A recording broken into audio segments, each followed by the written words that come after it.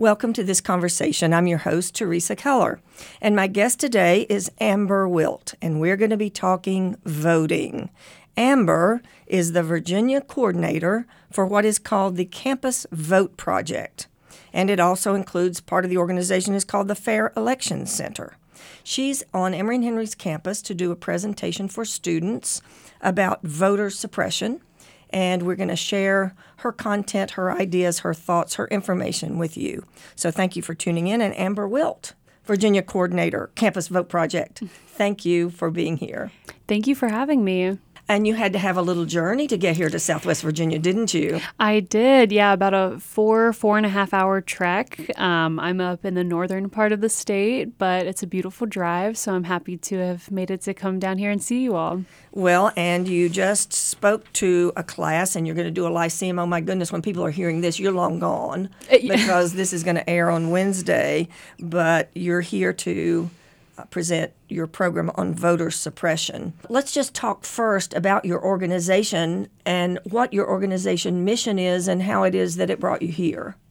Yeah, so as you said in my introduction, we are Campus Vote Project, and we are a project of the Fair Elections Center. So to give some background on that, it's all within one org, but we're a national non-partisan nonprofit. So the Fair Elections Center is a voting rights organization that works to remove barriers for underrepresented communities. That side of the org, they primarily do this work through litigation. And then they also have a poll worker recruitment program that they do called Work Elections. And then within that, we also have our Campus Vote Project, which is where I'm housed. I work in Virginia, and we work in 13 states total with the work that I'm doing. So we have 10 states where we have full-time staff, like what I'm doing in Virginia. And then we work in 3 additional states solely with HBCUs. And we have a coordinator that works through our Legacy Initiative program. And why the heck is this organization necessary? I mean, voting. Everybody votes, right? One person, one vote. Great democracy. That's the idea, right? But as we know, not everyone turns out to vote, and maybe not everyone knows if they're an eligible voter or not. People don't know when elections are happening. So kind of our goal as the Fair Elections Center, their particular focus is dealing with voter suppression concerns through litigation, like I said. And so they're working on essentially suing states who are passing laws that are suppressing voters. But the Campus Vote Project side, we work particularly with college students and youth voters to work to get them informed on elections and voting, and also empower them to vote and turn out to the elections because as it's been in the media in the past few years, but young people turn out at the lowest rates compared to any other age demographic, typically that 18 to 30-year-old range. And so our goal is to particularly target college students to get them registered to vote, make sure that they're equipped with the right information, knowing if you want to vote on campus or back home. There's so many things that go into it. And so we really work to make sure that students feel equipped when they show up to the polls, or if they decide to do an absentee ballot or vote early. It seems like it's simple, but it actually gets complicated. Now, let's start with the big picture. It's stunning to hear you talk about you have to sue states because states are trying to suppress the vote. Oh my gosh, just talk about that. Yeah, it's funny. I mean, I'm pretty young, so I don't remember obviously the whole history of how we've gotten to the point that we are today with voting rights. But it's a constant battle in the states that we work in and states that we don't work in, even where state laws are passed that are suppressing voters, through different laws such as, even in Virginia, the passing of or the changing in procedure of the voting rights restoration process. Other states, they limit what kind of IDs you can use to vote. Some places are really adamant about, not having campuses as polling locations, or there's so many other things. And in, early voting periods, luckily in Virginia, we have 45 days, but in some states, they don't even have 10. So there's so many things that go into it that make the work that we're doing so important. I may be dreaming this, didn't some state pass a law that says it's a crime to give water to people who are waiting in line to vote? Yeah. So, I mean, there is a federal law that says that you cannot incentivize people to register to vote or vote. And then states pass their own laws in regard to that. You might be referring, and I think it might be in Georgia, you have to be so many feet away from a polling location if you're offering any sort of food or beverage, regardless of what information you're providing. You can't be within I don't remember the distance, but it's quite a few several feet away that you can't be offering people who are standing in line water. Because that's a great incentive to vote if you are hydrated enough to continue to walk to the poll. Yeah. So it's shocking that people who are elected and passing laws would want to be so repressive. Yeah, and well, I mean that also I don't know too much about the history in Georgia in particular. There's a lot of states pass a lot of different laws when it comes to voting, but there is fear about people trying to convince people when they're in line to vote for a certain candidate or vote for a certain party. So I think that's kind of what it comes down to. But then it also is another tactic where you're kind of hurting the folks who want to vote, but maybe they can't wait in a long line like that. They don't have the means to have water on hand, or they forgot water, and it's another reason that they could just turn around and go home. Well, and let's talk about college students in particular. The voting percentages you said are extremely low for college-age people. Yeah, well, it has gone up, thankfully, in the 2020 election, and even for the midterms in 2022. Obviously, it dipped because it's just lower voter turnout in general with midterms. But it was still a higher turnout than what we've seen in previous years. I don't have the numbers on hand, unfortunately, but it has grown by quite a good percentage. Thankfully. And I'd like to think it's some of the work that we're doing, but there's a lot of other orgs who are also doing this work, thankfully. But the difference between us and some other orgs is that we do this work each semester. We're working with campuses. We have student fellows that work with us, and they're working every single semester. And, in Virginia, we're fortunate enough that we have elections every year, but that's not the same in every state. But even in the states that we work with that don't have elections every year, our staff is still working in those states to make sure that students are equipped and prepared for when the election does roll around. Well, when you're working with college students, they don't have the benefit of having seen what happens long term, depending on who's voting and how the votes turn out and all that kind of thing, as someone of my age does. So it sounds to me like you're up against a big challenge. What happens when you speak to students? What are the things that you learn about what they know or don't know or care about or don't care about? Yeah, that's a great question. I mean, I've spoke to so many students across Virginia in particular, and like I said, we have national fellows, so hearing from all sorts of folks. I mean, a big thing that I see is, apathy. Students don't feel like their vote matters, or, they feel like they are just a number, which, in some of those big elections, it does feel like that. It kind of is like that with your federal elections, but that's why we really stress the significance of voting in your local elections for your state representatives. It is a tall task, but it's something that we hope really emphasizing and helping them feel educated. I mean, that's a big thing for students, is not feeling like they know who's on the ballot. Feel like, oh, if I show up and I vote, sure, I can recognize what a party stands for, but what is that candidate actually representing? And so while we are nonpartisan, we don't support any party or candidate, we are helping students find those resources so they can make those decisions when it comes to when they're looking at their ballot and marking who they want to vote for. Have you seen, you've got to have a story of somebody who stands out in your mind as the person who said, I'm not voting, I don't care, it doesn't matter, and they got turned around? I'd like to think that person is me. Before we got on here, I told you a little bit about my experience. I didn't vote in my first election that I was eligible. It was 2018. It was my first time away from home. My parents weren't really avid voters. I don't think they voted until 2008 for the first time, and they were very much eligible prior to then. They're not that old, but if they ever hear this, they're not that old. But I had no knowledge or interest in it. And I thought the same thing of, oh, my vote doesn't matter. What's the point in voting? And so my first election, I didn't vote. I ended up making some different life decisions, came back around, ended up being back home my second year. I ended up transferring schools and back in my hometown, commuting to campus, living at home. And I got really involved with an office on campus that did voter registration. And it was kind of my task working for them that I had to do voter registration. And at that point, I had realized there were so many things I cared about. There were so many things that I had a particular interest in, that I was, I had really strong feelings, and I was complaining. And I was complaining to people, I was complaining to my friends, complaining to my professors, like, why are we not doing anything about this? Why is no one addressing this?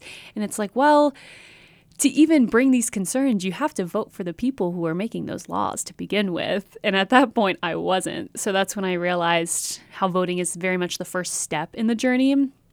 And when I finally had the opportunity, I didn't live in Virginia at the time, so 2020 was the first time that I could vote again. I was so quick to be at the polls. I had worked a 10-hour shift at my job that day. I luckily didn't have classes, but as soon as I got off at, I think, 5 p.m., my parents and I went to the polls together and we voted. And it was helpful to have them there with me. But I think there are just so many barriers for young people in particular that it feels so intimidating. And I was glad that I finally got to get over that and realize the importance of it, but then also having the support from them as well to kind of show me the ropes of what it looks like on Election Day. So you're Exhibit A of how a college student gets turned around, and so you're now doing the same thing. Can you tell me maybe what some of those topics were? You said you realized that you had interests, and you realized that how you voted could make a difference. Not to ask you how you feel about an issue, but what were the issues? Yeah, so I would say, a lot of things, being a woman myself, women's health became a big talking point for me. Climate change was another that I felt really strongly about. Just a lot of different, those hyper polarizing issues that we talk about. I realized I was talking about them too and having these really strong feelings about them. And, while the work that I do now doesn't necessarily talk about those things, we like to bring it up in the sense of, those are the things that drive people. Those are the reasons people vote. And if your candidate that you're voting for is talking about, let's say, climate change, for instance, in a way that you also agree with, then that person is someone that is going to make laws or at least propose bills that are in your best interest. My guest today is Amber Wilt. She is Virginia coordinator of the Campus Vote Project, and she travels around Virginia working with college students to try to engage them, inform them, get them registered to vote, get them involved in politics in a nonpartisan way. Amber, is the nonpartisan part of it hard for you? I'm sure, as you said, you've got opinions, but you can't say them to people you're working with. Yeah, actually, I think for some people it might be difficult. For me personally, I grew up kind of dealing with talking to people who had different beliefs from me, like my whole life, essentially. I got really good at playing a devil's advocate or, learning how to talk to people who I may not necessarily agree with, and learn to kind of work with them, come to a mutual agreement, or even just like talking about the basic importance of voting. It's not difficult for me to talk about nonpartisan issues, or everything is kind of partisan in some way, right? But it's never been. It's a lot easier for me than I think some other folks, just because of my upbringing and kind of what I had to go through personally to get to where I'm at now. Well, it's a wonderful quality to have, and you get further, I'm sure, that way than, for struggling so hard to keep your opinions to yourself. I want to ask you this question. You say the organization is nonpartisan. A lot of people would, I think, immediately perceive that your organization is partisan because you're suing Governor Youngkin. He's a Republican.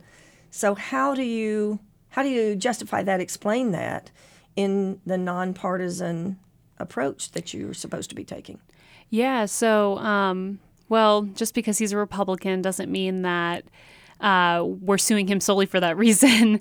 I don't know if we talked about it, but it's the arbitrary voting rights restoration process that he changed. And that's something that, our main concern is making sure that eligible voters are voting and that, people who maybe did lose their rights to vote can gain those rights back. And we want to make sure that, like I said, every eligible voter is voting. So obviously my instance with the organization is in Campus Vote Project, and we do focus with youth populations, but we still care about every single individual. We want them all to vote. So in this instance, there are previous administrations where the restoration of rights procedure was much simpler. So you're talking about people who are convicted felons. Yes. They serve their time, they get out, and they, in Virginia, don't have the right to vote.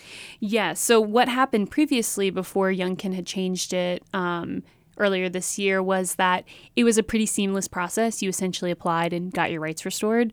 And now the transition is that Youngkin has the sole discretion to choose who will have their rights restored. And what makes this a non-partisan issue is that what was previously in place was under multiple administrations and both Republican and Democratic governors. So it has nothing to do with the party's stance, but just we're focused on making sure, like I said, every eligible voter is voting. And so now that that's under attack, that's when our Fair Election Center lawyers kind of step in and work to deal with those issues and solve it through litigation. Well, I've often said that many of the advancements we have in this country came because somebody sued. Somebody felt cheated, like it was unjust, and they sued. But you're dealing with, in that kind of case, you're dealing with a population of people who've been in prison. I'm sure when most of those, I'm not sure, I would imagine that most of those people get out of prison and voting is not top on their minds. So you need somebody to fight. You need to find people who are outraged and want to fight. How did you find those people? Did they come to you? Was this issue bubbling? How did you get started on this? Yeah, so I can't speak too much on it in the sense of I'm not a part of our team of lawyers. I am not a lawyer. They do amazing work, and they're doing really great stuff with this. But they're suing on behalf of No Left Turns, which is another organization that works with convicted felons. So what would be the profile of somebody you'd be looking for? Yeah, just someone who is, previously a convicted felon who is eligible to get their rights restored, which is anyone in Virginia, essentially, who has, a post out of jail, essentially, out of serving their sentence. I guess, I don't know, help me with this. The justification of you're not being able to vote if you are a convicted felon and serve time, is it you did something bad in society and you don't deserve to have a voice? Well, it's interesting, right? Because you're upheld to these laws, and you break the law, so you pay the time. But then for the rest of your life, you don't get to have a say in what those laws are anymore. It just doesn't really make sense in terms of a country who, we argue that we want everyone to vote, and if people are upholding or being responsible to follow these laws and they can't even vote for the people who make the laws, it kind of hurts our democracy in that way. And, there are some states, it's very state dependent too. There are other states that people don't have any issues getting their rights restored, or some even people can vote absentee while in jail. So it's not a national thing. It's very much state-based, and I think that's why we have similar lawsuits not only in Virginia but also Kentucky as well. So just to kind of recap, Governor Youngkin issued an executive order and said, I'm in charge of deciding who gets their rights to vote back. But it was essentially an executive order that changed the restoration of rights procedure from what it previously was, of being a much more seamless process to being solely determinate by him. And it says that in the Constitution that decision is up to the governor of Virginia. But that's why our lawyers are working on this case, because we don't think that should be. So the claim is going to be his order is essentially unconstitutional. I don't know for a fact. We're going to assume that. We don't have. We're not Okay. lawyers.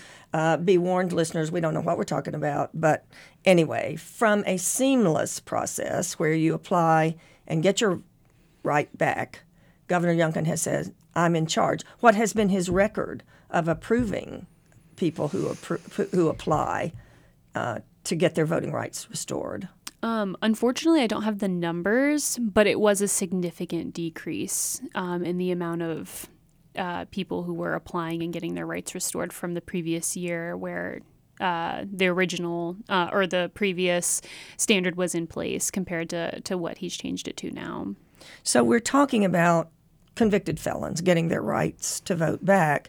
We touched on this. You work with college students, and college students typically vote in low percentages. But you're working to try to improve that. But there are people working to deny college students the right to vote. How pervasive is that? Yeah, it feels like it's everywhere because I'm in this work, right? I feel like I see it everywhere. But to some folks, it may not be obvious, especially in Virginia where we have, 45-day early voting period. We have a relatively, easy voter ID laws, and, we have absentee ballots without any reason. We have, drive-through voting. We have so many things that help voters, but that can all be easily taken away because these are all state laws.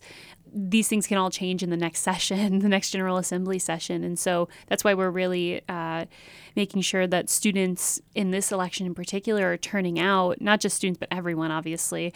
But that this election is for the General Assembly, and these are the people that make your laws in Virginia, and we care a lot about making sure that we still have these expanded voting rights and want to continue to expand them to make it even easier for college students and eligible voters to vote. It really sounds truly unbelievable that there are organized, massive efforts to keep college students from voting. I would just challenge people who think these two women don't know what they're talking about, this can't be happening, just to Google or search for efforts to stop college students from voting, and a whole host of headlines come up. Well, and it's not just, it's not always obvious, right? Like, for instance, the early voting day period, you're like, do we need 45 days? How helpful is that? And it's like, students typically don't have off on election day, like people who, like high school students, they have to use high schools as polling locations. So those schools are closed, but a lot of colleges aren't closed on election day. So having ample opportunity to go and vote is really helpful for college students. And also, same day voter registration was another thing that was passed just last year in Virginia that was utilized widely by college students. Even just thinking about, I believe, we work with so many campuses, but I think the University of Virginia even saw like hundreds of students registering the same day because of this. So it's things like that they may not be obvious that they would help college students in particular vote, but knowing a college student's schedule, if you know a college student or you are one, you know that on a Tuesday, you typically aren't always available from 6 a.m. to 7 p.m. And that's when the polling location is open. So, and then it comes in with the education factor, so many other things. But they're busy. They're busy regardless of what year they are in. A lot of them have additional jobs. And it's just so many different factors that, prevent, or not prevent necessarily, but make it a barrier for them to vote. Well, we are personally charging you with the responsibility to increase that percentage from 25 to what? 50? We want, come on, Amber. We want 25% improvement in Virginia. It's all on your shoulders. What's it like coming to Emory-Henry compared to we're just starting efforts here, and there have been some major strides here to encourage voter registration among students. But what are you seeing? What are the ideal scenarios that you see at other colleges and universities? Yeah, well, that's a great question. I will say one thing that's unique about like how we work with campuses is that we work with not only the students but college admin and faculty on campuses because, we're an outside group coming in and working with you. You all know your campuses way better than we do. And so we don't come in with like a set plan of how to approach voter registration and engaging on civic engagement on campuses. That's why we work with folks on the campus who know it better, know the best ways to approach it, and then we find how we can best support them. So there isn't necessarily a one-size-fits-all, I would say. In an ideal world, I wish there was, but it's very dependent on what the needs are on campus. And you have a system for addressing that, which is to find people on campuses. Tell us about your fellows program. I don't know that a lot of college students will listen to this program, but people who are related to college students will, and there are some grand opportunities that you have with your organization. Yeah, so we do have a democracy fellowship program, and with that, typically we, first try to identify a faculty or staff member on campus who would be willing to work with a student to do voter registration and education work, all nonpartisan, of course. And so we first work to identify someone, and then they can help us identify students typically. There are other times where we go with other means of, using platforms like Handshake or other places where students can find jobs or part-time opportunities that they can work with people outside of campus. But that's essentially how we identify the students, and then we give them resources and educational programming to help them feel equipped to work with their students or their peers on their campus. And then we kind of work with them as the expert on their campus to identify kind of what best approaches should we take in engaging them. And you know what you forgot to say in terms of what you offer. What's the big one? Yes, they are paid opportunities, and they are every single semester. So it's for students who work with us, it's $700 the first semester that they work with us, and then every semester after that they work with us in the fellowship program is $900. So people out there who are related to college students, did you hear that? They can make $900 a semester? Yeah, after completing the first semester, $700 the first and $900 every semester after. And then you have summer internship programs as well. Yeah, well, we have actually all year round internship. Okay. Oh, no, it's okay. So there's always opportunities to work with us. We not only have our fellowship program, but we also have our student advisory board, which is another paid opportunity as representatives of the states that we work in, as well as affinity groups. Like we have a community college affinity rep on our student advisory board and other groups. Yeah, there's a lot of paid opportunities to work with us. Hello, paid opportunities. Go to campusvoteproject.org. campusvoteproject.org. Lots of information there. Yeah. Any final quick wrap-up that you'd like to say, Amber? I guess one thing is that we're constantly working to ensure that people's rights to vote are maintained. And we're really working to make sure that college students know these rights and know that they're eligible to vote and feel equipped to show up to the polling location on election day or early voting or absentee ballots, whatever they choose to do, completely nonpartisan. And we just really want to make sure that everyone is voting, not just young people, but everyone. Everyone go vote. If you have any questions about what we've been talking about, go to campusvoteproject.org. If you have any questions about voting, you can get directed from that location most likely. And thank you so much for making the trip to Southwest Virginia and to working with Emory and Henry campus. Thank you for having me. My great pleasure. Amber Wilt, Campus Vote Project, here on This Conversation, which you can hear here Wednesdays at 6 and Sundays at 2. You can find our podcast after we get that posted, after the show airs, and you can find that by just looking for WEHC, This Conversation. Thank you for tuning in.